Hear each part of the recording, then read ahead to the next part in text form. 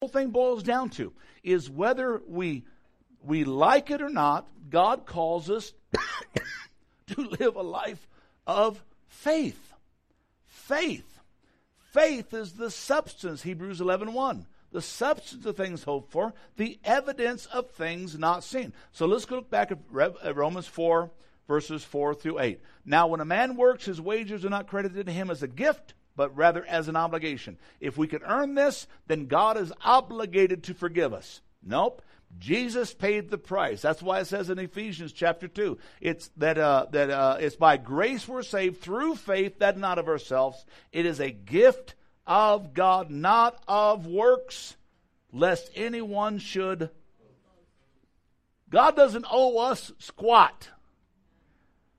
Irritates me when I listen to some preachers that talk about this idea that if you do something, God will do something.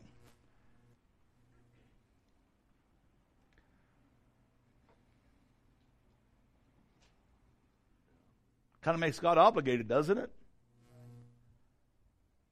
God doesn't owe us anything. God gave us everything, though. He said, it's my good pleasure to give you the kingdom. So how does all this work? How is it all possible? We just sang the song. That's why we call it Amazing Grace. Now I'm going to take us into the Old Testament, Zechariah. Laura, you have that. Zechariah chapter 3.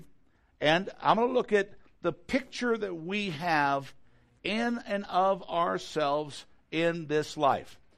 This is a metaphorical picture that's laid out here, but it's a literal picture that is laid out as well. So Zechariah 3, 1 through 4. Go ahead and read it up, Laura.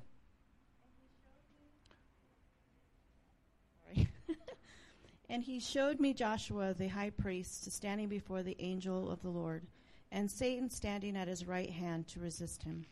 And the Lord said unto Satan, The Lord rebuke thee, O Satan, even the Lord that hath chosen Jerusalem rebuke thee. Okay, stop for a second.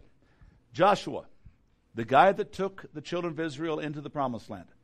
Moses' right-hand man. Moses is dead. Joshua is now leading the army. Okay? And God shows the servant a picture of Joshua, shows Joshua and how the enemy is standing at his right side accusing him. Now, listen to me. There's something about the right side we have to understand. The Bible says that Jesus is standing at the right hand of God the Father. What the right hand signifies is a place of authority. Get this picture. A place of authority. Okay, Satan, in this picture in Zechariah, the Bible says he's standing at the right hand of Joshua. What's he trying to show Joshua?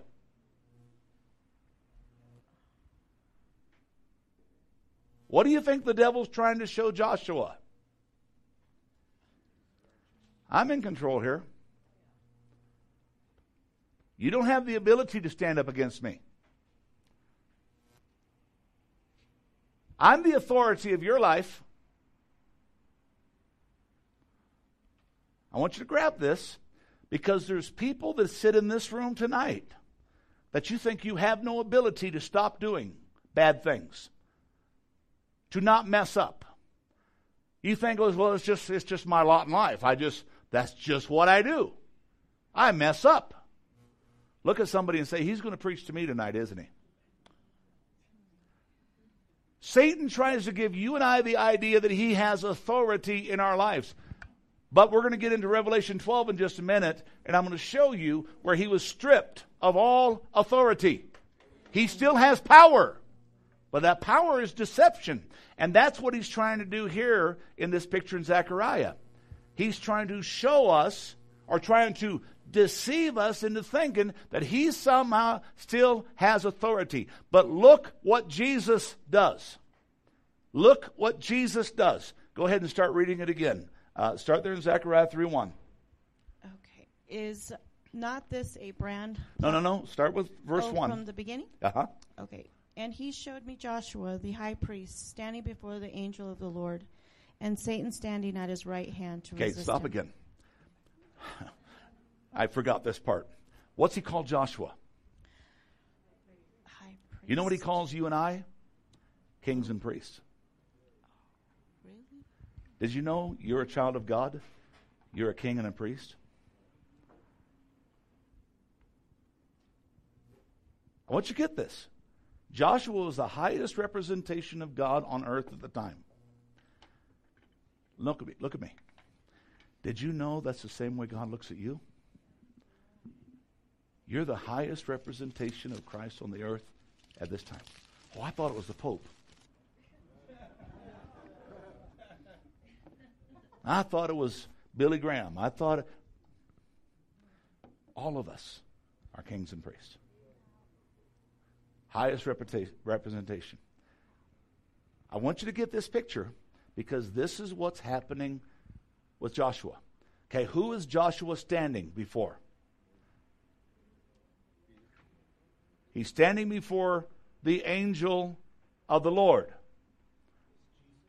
Okay? Most people believe that this is referring to Jesus. Okay? And so, he's standing before the angel of the Lord. Satan standing at his right hand to accuse him. His right side to accuse him. And look who starts to speak. Is Joshua saying a word? Listen to me. You got to get this. Satan's accusing you. He's telling stories about you. He's telling the Lord about you. And what is Joshua sitting there doing? He's keeping his mouth shut. He has no defense in himself. We're guilty. I did a whole series a few weeks ago. Being guilty yet living guilt-free. Okay? In life, we're guilty. But by grace, through faith, we are set free. Joshua knew he had no defense. He sits there, and what's the next line, Laura, in that passage? And the Lord said unto Satan. Who's talking to Satan? The Lord. The Lord himself. The Lord himself is taking up your defense. You know what the Bible calls Jesus? Our advocate. You go to any court, you want to have the best defense attorney. You want to have the best advocate on your side. How many think going to court against sin to have Jesus there with you is a pretty good deal? See, this is the picture. Satan's trying to deceive. He trying to destroy. That's his ultimate goal. He's trying to convince. He's trying to deceive Joshua. And I can picture Joshua standing there, the prosecutor standing next to him. Joshua's, all of a sudden the devil gives his bit, and Jesus just glances at Josh. That's probably him calling right now. The Lord just glances at Josh. And you know what his eyes tell Josh? I got it. I got this. When you and I mess up and we go to Jesus, he says, guys, I got it. I got this. Okay? He glances, and then it says, I'm going to take this from you, Laura, sorry. I'm spending too much time in it, and if I don't, I'm going to lose all the rest of the day. Okay? The Lord rebuke you. The Lord rebuke you. Remember that little bitty chapter right before Revelation called the book of Jude? 20 verses. The whole book of Jude is one chapter. We find this picture of Michael the archangel battling Satan. Think about it. You know what he's battling Satan about? Where Moses is buried. Why did that matter? You talk about Islamic problems now. If they knew where Moses was buried, we'd have major problems. God said, no, I took care of that. I buried him myself. He's arguing, but listen to Michael. And you can look at it, Jude. I don't have it in your notes there, but you can look at it. Jude, you say, what verse, Pastor? It's only one chapter, folks. Okay, it's right there. In Jude, Michael and Satan are battling. And you know what Michael says? The Lord rebuke you. Can I tell you something? When you and I deal with stuff and we give it to Jesus and we let it go and we say, God, this is yours, I'm yours, the Lord rebuke you, devil, guess what? It's all done. It is settled. And victory comes. Okay? Look what he says here. The Lord rebuke you, Satan. The Lord has chosen Jerusalem. The Lord who has chosen Jerusalem rebukes you. And look what he says. This man is a burning stick that is snatched from the fire. Joshua, now here's the picture. Joshua was standing there dressed in filthy garments. That represents it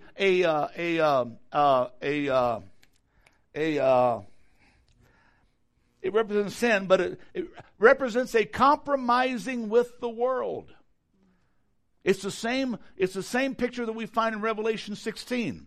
Were the martyrs that were found under the altar that had lost their head for the gospel. It is a picture of the compromising Christians of the world. Many Christian scholars believe that in Revelation chapter 3, when he's talking to the Laodicean church, I told you we were going to get to the end times. Revelation chapter 3 is talking to the Laodicean church, and he said, I wish that you were hot or cold because you're lukewarm. Because you're compromising with the world. He didn't say you're not saved. Now I'm gonna get some of your theology here. He said you're lukewarm. And then many scholars believe he says I'm gonna spew you out of my mouth. This is where I'm gonna toy with some of your theology.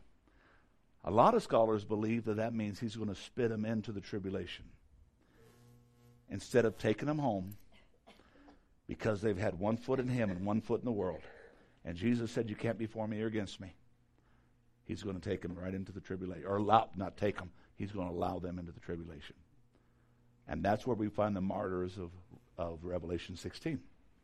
Okay, the Bible says that they had stained garments, but because they were martyred for the gospel, now they have white garments. Here's the picture that we see of Joshua. Look at this. Joshua was dressed in filthy clothes as he stood before the angel. The angel said to those standing, take off his filthy clothes. I have taken away your sins, and I'm now putting white garments on you. It's God's deal, not yours. We mess up, we fall short of the glory of God. But now I'm going to take you into Isaiah 64. Who has that? Isaiah 64. Who has that? Who does? Okay. Isaiah 64.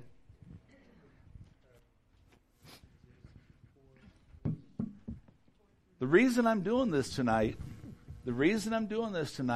is to understand that every one of us, from the greatest to the least, have mistakes, make mistakes. But that God, from the foundation of the world, has brought freedom through Jesus Christ. Can somebody say amen? Amen. Okay. Isaiah 64, 4 through 9. Go ahead and read that. For since the beginning of the world, men have not heard nor perceived by the ear, nor has the eye seen any God besides you, who acts for the one who waits for him. Okay, stop there. Who has 1 Corinthians 2:9? Okay, go ahead and where's the other microphone at? Up here in the front. Paul, you stay over there. Okay. Yeah. Go ahead and do that. But get over here, okay, Paul, because we got more stuff. Okay? He just read, he said that no eye has seen, or God besides you, or acts on behalf of those who wait for him, or no ear has heard, nor eye has seen. Look what it says. That's the Old Testament. Now we're going to go to the New Testament, and it says what? However, as it is written, what no eye has seen, what no ear has heard, and what no human mind has conceived, the things God has prepared for those who love him. Where did that come from? Isaiah 64. Okay? It's being quoted to help us understand God took care of your righteous life from the very beginning. He gave you victory from the very beginning. Okay? So no eye has seen, no ear has heard. The things that God has for those who wait for Him. Continue on, Ed. You should be in verse 5, I think. You meet him who rejoices and does righteousness, who remembers you in your ways. You are indeed angry, for we have sinned, and in these ways we continue, and we need to be saved. But we are like an unclean thing, and all our unrighteousnesses are like filthy rags.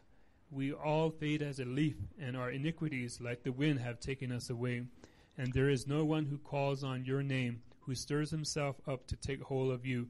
For you have hidden your face from us, and have consumed us because of our iniquities. But now, O Lord, you are our Father. We are the clay, and you are the potter, and all we are the work of your hand. Do not be furious, O Lord, nor remember iniquity forever. Indeed, please look, we are all your people. Romans 3, 10, 11. Who has that? Romans 3, 10, and 11. Right here, Sarah. As the scriptures say, no one is good, not even one. No one has real understanding. No one is seeking God.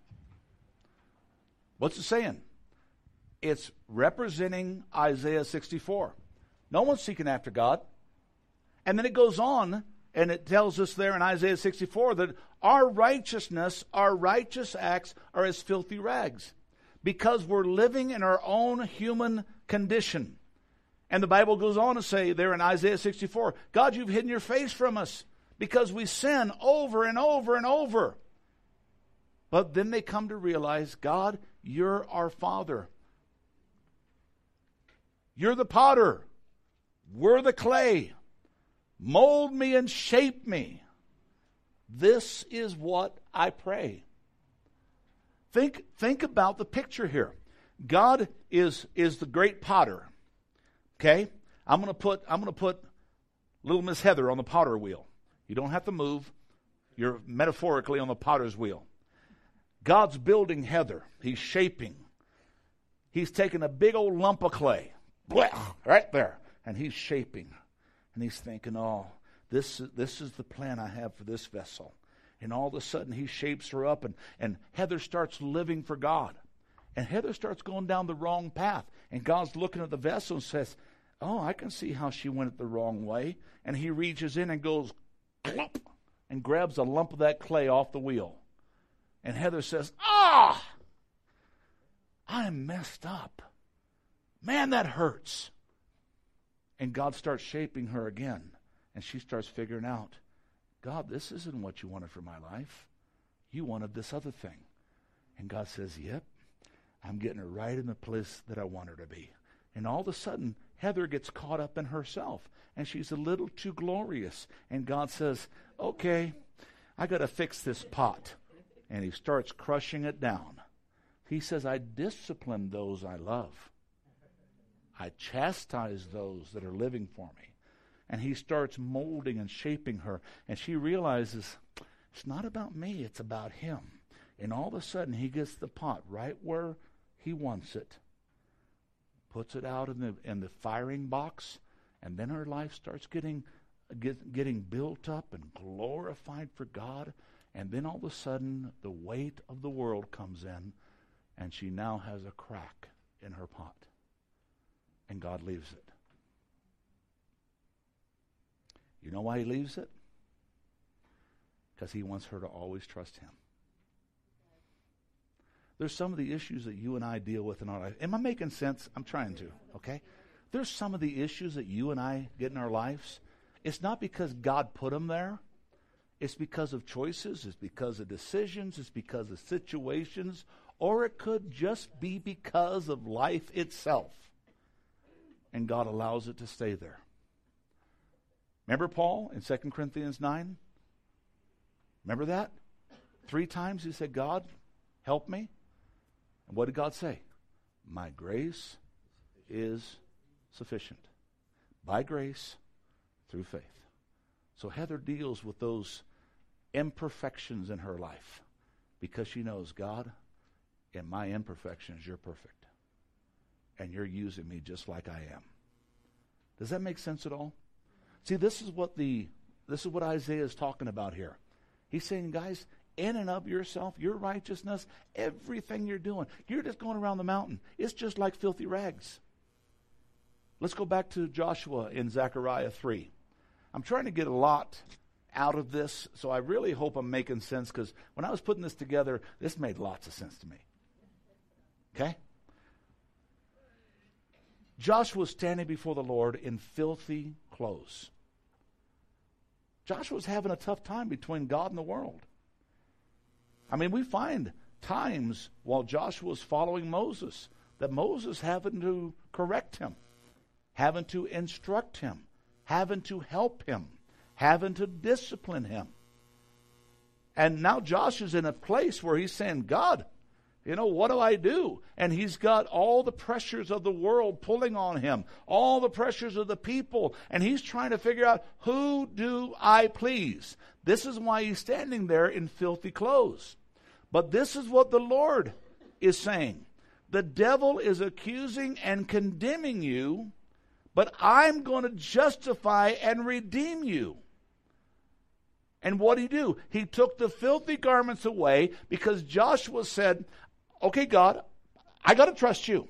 Remember Joshua, and you can read it later. Read the first chapter of the book of Joshua.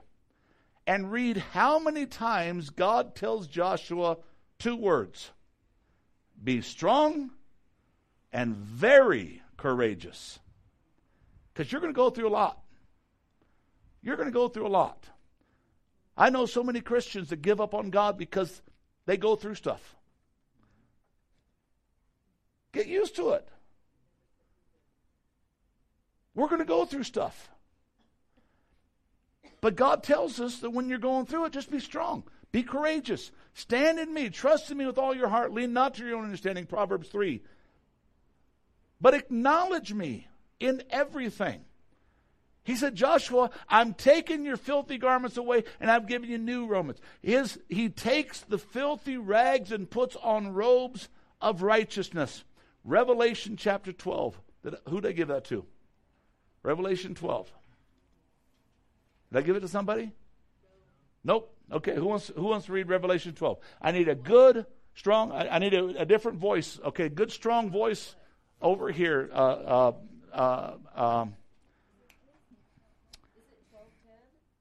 12:7. Snapper. That's right. I was just trying to remember your name. Okay? Yep, I'm going to have somebody else read it, though, Snapper, okay? I'm going to have somebody else read it. I want you to listen to it. Revelation 12. Okay? Bill, you have it? Okay. Where's the microphone? Let's start with verse 7. Okay? Before he reads this, I'm going to give you a picture. Snapper, I want you to listen to this, okay? Here's the picture, okay? Revelation is a past, present, future chapter or book. Revelation 12 very specifically takes you from the creation to the present of Calvary and then into the future of what is yet to come. It's talking about Petra. It's talking about where God's going to send the people after the tribulation period, where they're going to run into this place. If you're going on the trip to Israel with us, some of you are going to Petra. You're going to go see this walled city that nobody can get into, that a lot of Israel, the remnant, are going to be hiding in for God's protection, and God's going to protect them there. So Revelation chapter 12 talks about the past, talks about the present, talks about the future. We're going to pick it up. We're going to pick it up right before Calvary in verse 7. Okay? Now, it's not going to sound like Calvary, but it's going to be the picture. We're talking about the woman and the child. Okay? And then we're going to talk about the children, the seeds of the child. Okay? So we're going to read with Revelation chapter 12, starting with verse 7, and I'll probably break you up along the way. Okay? But I want you to see the picture, because this is the picture of you and I in the life we live and the victory that God has given us. And hopefully we'll get further than that tonight. So go ahead, Bill. Start with verse 7. Then there was war in heaven. Michael and his angels fought against the dragon and his angels. Okay, stop there. Remember I told you about Jude? Okay, this is what we're talking about. Michael and his angels warred against Yes. Okay, against the devil and his angels. Okay, there was a great battle in heaven. And how did Michael deal with the devil and his angels? Did he try to say, hey, I'm all that in a bag of chips? Hey, I'm the main archangel of heaven, devil? What did he say? What did he say? The Lord rebuke you. Listen to me. Joshua the high priest, you and I are kings and priests. When we go through struggles and we mess up, is it going to do anything? Well, but God, you understand my heart. But God, but God, but God, but God. Are we going to sit back and say, God, forgive me? Devil, the Lord rebuke you. Well, Pastor, I can't think of saying that. You don't have to.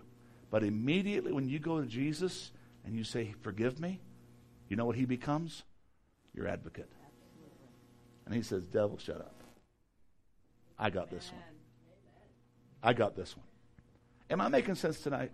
Somebody say yes. Yes. Good. Okay. A great war broke out in heaven. Go ahead, Bill. And the dragon lost the battle, and he and his angels were forced out of heaven. He and who? His angels. Okay.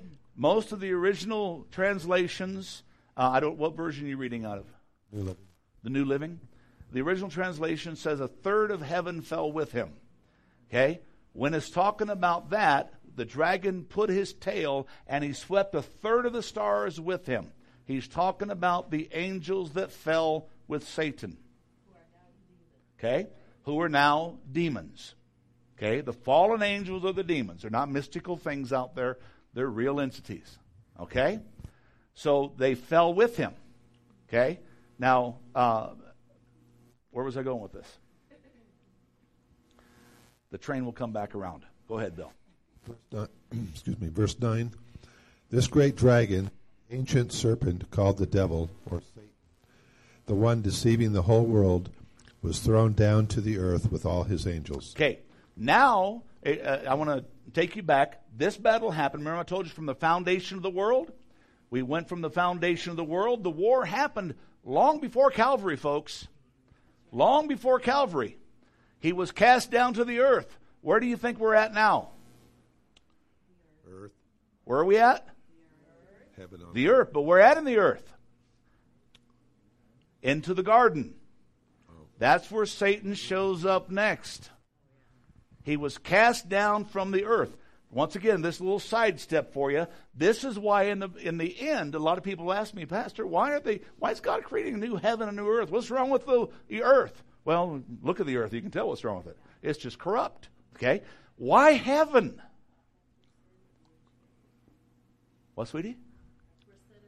That's where sin began. The Bible says that pride was found in Satan. This is where he got lifted up. And we find the five eyes of Isaiah chapter 7, where he says, I'm going to lift myself up. I'm going to do this. I'm going to do that. I'm going to do this. And God said, really? You think so? And a great war broke out. But think about it. He deceived a third of the angels. They're right with God. They were right there with God. Yeah, they weren't right with God. They were right there with God. Okay, there, in there. Okay. He deceived them. Okay? Think about it. They're in God's presence and he still deceived them. What chance do you guys and I have? What chance do we have? Jesus. That's why we can't stand up and defend ourselves. Okay? Jesus even saw him. Cast lightning fall from heaven, the book of Luke says. So continue on there. A third of the angels fell. Satan was cast out of heaven. Now we're going from creation to the Garden of Eden. Now continue on, Bill. Then I heard a loud voice shouting across the heavens. It has come at last, salvation and power, and the kingdom of our God, and the authority of his Christ. For The accuser of our brothers and sisters has been thrown down to earth, the one who accuses them. Okay, so stop there. Now we go past the garden and we go into the faith that's first established in Noah and then in Abraham. Once again, faith didn't begin at Calvary. Faith didn't begin in the New Testament. Faith began in the Old Testament. The accuser of the brethren who's been lying, who's been deceiving, who's been cheating and stealing and doing all kinds of corruption is cast down. And now salvation is come because people realize I have to go directly to God. I have to trust in Him. I have to believe in Him to have the ability to overcome the enemy. Am I making sense? Okay, continue on in Revelation. Verse 11. And they have defeated him by the blood of the Lamb and by their testimony. Okay, so what have we done? Now we've gone all the way from creation, all the way from the garden, all the way from the law and Abraham, and all the way to Calvary. Okay, we overcame him by the blood of the Lamb and the word of our testimony. Okay, so now what's happened is Jesus has been crucified. The blood of Jesus has been shed, the innocent blood, once again, the propitiation that expiated the responsibility that we have. Okay, and I'm not going to get into that again. Okay, so now we're at Calvary. He's overcome by the blood of the Lamb. And what is the word of our testimony?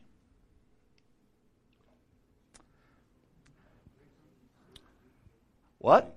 Jesus. Ephesians 2:8-9, by grace through faith. What is the word of our testimony? God saves.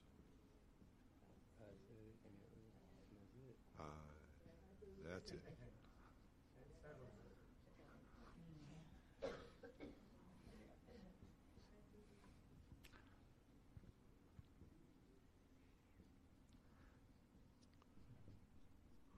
Okay? What is the word of our testimony?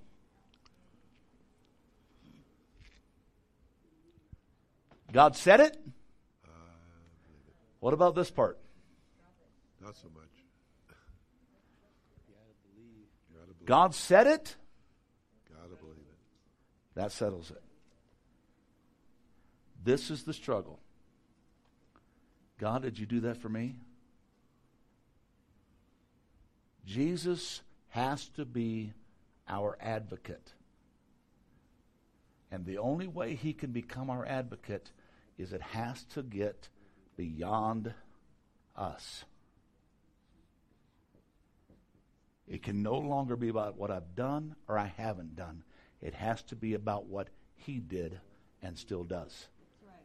He ever lives to make intercession for you and for me. Do you know why? We get filthy clothes a lot. We get filthy clothes. We overcome him by the blood of the Lamb and the word of our testimony. God said it. That settles it. Devil, the Lord rebukes you. I don't rebuke you. I can't sin against you. Jesus is my belief. Jesus is my hope. Jesus is my advocate. Jesus is what gets me beyond myself. This is why I can believe, is because of what Jesus has done. Am I making sense? Am I making sense? Yes. Pastor Ray, am I making sense? I hope so. My mind is just exploding in fireworks. This is so good. But, okay, they overcame him by the blood of the Lamb. What is the blood of the Lamb? From the foundation of the world, Jesus was crucified. God said it was going to be done. It was done. He was crucified. And that's all it took. Because he lived. Oh. Jesus is our advocate. Okay? God said it from the foundation of the world, Revelation 12. If you go back all the way to the first verse of Revelation chapter 12, It talks about the woman. It talks about the birth of the child. It talks about how the enemy immediately tried to destroy the child, and we take it right into Rahab and Rebecca and the crying voices of during the time of who was the king when Jesus was born? What was his name? Herod. Thank you. And Herod sent his soldiers out to kill every child under 3 years old. Okay? And the reason he killed every child under 3 years old, because it was 3 years since the wise men showed up. Okay? I'm giving you all that. You say, Pastor, what's all of this have to do with the book of Romans? It all has to do because it's only by grace through faith. And we have to always stand there in that reality. Does that make sense? Okay? You have to live a life of faith or you're doomed to failure. You have to live a life of faith, of trust, of belief. Well, it just doesn't make sense. God said it. That settles it. See, that's what faith is. They overcame him by the blood of the Lamb and the word of the testimony. Oh, Pastor, there's got to be more to it. He's going to seal it right now. Here's what faith does in your life. Here's what faith, trust, and belief does in my life. They overcame him by the blood of the Lamb and the word of our testimony. It all became about God. It all became about Christ. It all became about what Jesus did at Calvary. And what's the last part of that verse say, Bill? And they did not love their lives so much that they were afraid to die. They said, it's not about me. Right. I'm dead. I've been crucified with Christ. How many did their homework last week? Remember what it was? Remember what it was?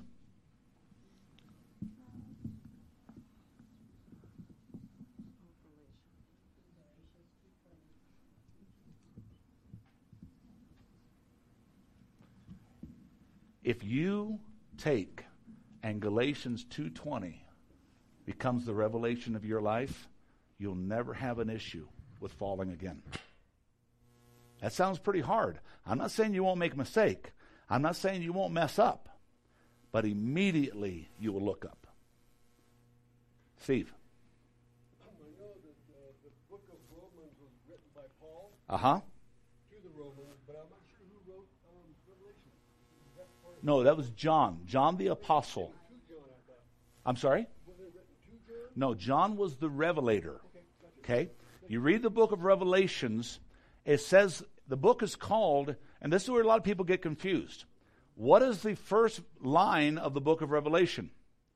The revelation of Jesus Christ given to John on the island of Patmos. Okay? So it wasn't John's, it was the revelation of Jesus, the revealing of Jesus, then, now, to come. Okay? Given to John. That's why there's an old song. Steve, you remember that song, John the Revelator? Okay?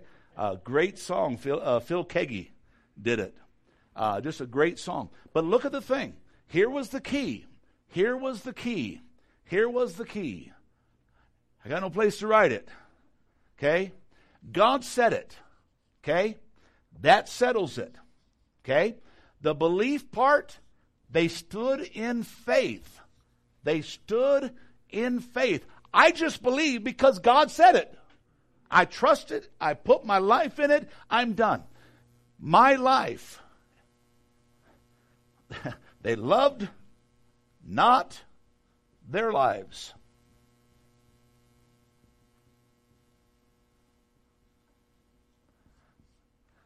It wasn't about them. It wasn't about their success. It wasn't about their triumph. It was about Jesus. You want to see the picture? Galatians 2:20. I am crucified with Christ. I'm dead. Nevertheless I live. I still got a problem with my flesh. This is what Paul's saying. Very simple. I'm crucified, but I'm still alive. But then the victory Paul had was 3 words. Yet not I. Okay? What is the yet not I? The yet not I goes all the way over there. I love not my life. It's not about me. Okay? Yet not I, but the life that I now live in this flesh, I live according to the Son of God who loved me and gave himself for me. How do I know that? God said it, that settles it. That's the victory that you and I have. That's why I wanted to take you to Revelation. Now, just quickly, because we're out of time, I'm going to read Romans 4:13. It was not through the law that Abraham and his offspring received the promise that he would be the heir of the world, but through the righteousness that comes by faith. Okay, so let's talk about this for a second. I took you a long way tonight, and I took you a long path to help us to get right back to where I left you last week. Okay? If God's Word says you're victorious in Christ, what kind of life should you live? A victorious life in Christ. Okay? If God said that you have overcome the enemy, when the enemy shows up at your door trying to drag you down, what do? If somebody's knocking on the door and you open the little peephole, how many remember the old peepholes? You look out, anybody got a peephole on the door? If somebody's knocking on your door and you look out the peephole and you say, well, it's the devil. What do? You turn around and say, hold on a second. Jesus, somebody's at the door looking for you. Why? Because he is my advocate. He is my victory. He is my present help in time of trouble. He is the rock of my salvation. He is my overcoming fortress. He is the one that I run into and I'm safe. He is the one that when the storms are blowing all around me, that I can say, okay, the outlook's bad, but the uplook's still good. Am I making sense? We've got to come to this place. It's not by works of righteousness. Titus 3:5. It's not by works of righteousness that I have done. It's according to his mercy. You got mercy. That's right. Because everything we have is filthy rags. Filthy. Oh, there's an H in there. Am I making sense? Yes. Okay? We will never be good enough. We will never do good enough. That's why God calls us human beings and not human doings. In Christ, we done be good. But sometimes we don't do good. I know it's not great English, but it's good preaching. How many have followed everything I said tonight? Paul, in your notes, real quick, I don't want to leave you hanging. And then we'll start in number 3 next week. I was going to try to end tonight, but I'm not going to. Paul is telling us if the great patriarch Abraham needed faith for salvation, so did Mother Teresa, so did Billy Graham, and so do each one of us. It doesn't make a difference. God said there's only one way. And I'll read it to you in John 14. I am the way, the truth, and the life. No one comes to the Father except by me. Amen? Praise the Lord. How did this make sense tonight? I pray it did. I pray you get the tape, you listen to it. Take your notes and study them. Read Revelation 12. Next week we'll end up verses 4 and 5, and then we'll get into chapter 6. And we're going to spend a lot of time just in the one simple chapter of the book of Romans, chapter 6, because it is so pertinent. It is so pertinent to where we are currently in our lives, okay, that about grace, about this whole thing. I made a statement earlier, and I didn't finish the statement, so I want to do this as we just before we leave tonight. There's too many people preaching a partial gospel. They're preaching the part that God wants to do this, God wants to do this, God wants to do this, God wants to do this. But they leave out the responsibility part that we have. Okay, not the works part, but the responsibility of living for Him. Okay? If you're not living for Him, guess what? I was telling Jewel, I'm starting to see things on Facebook. John Hagee and some other preachers out there, they're starting to make a statement that the book of Luke makes. And I've been preaching it for years. When the rapture happens, if you're not looking for Him, He's not coming for you. What does that mean? How do I know if I'm looking for Him? You're living for Him. You're living.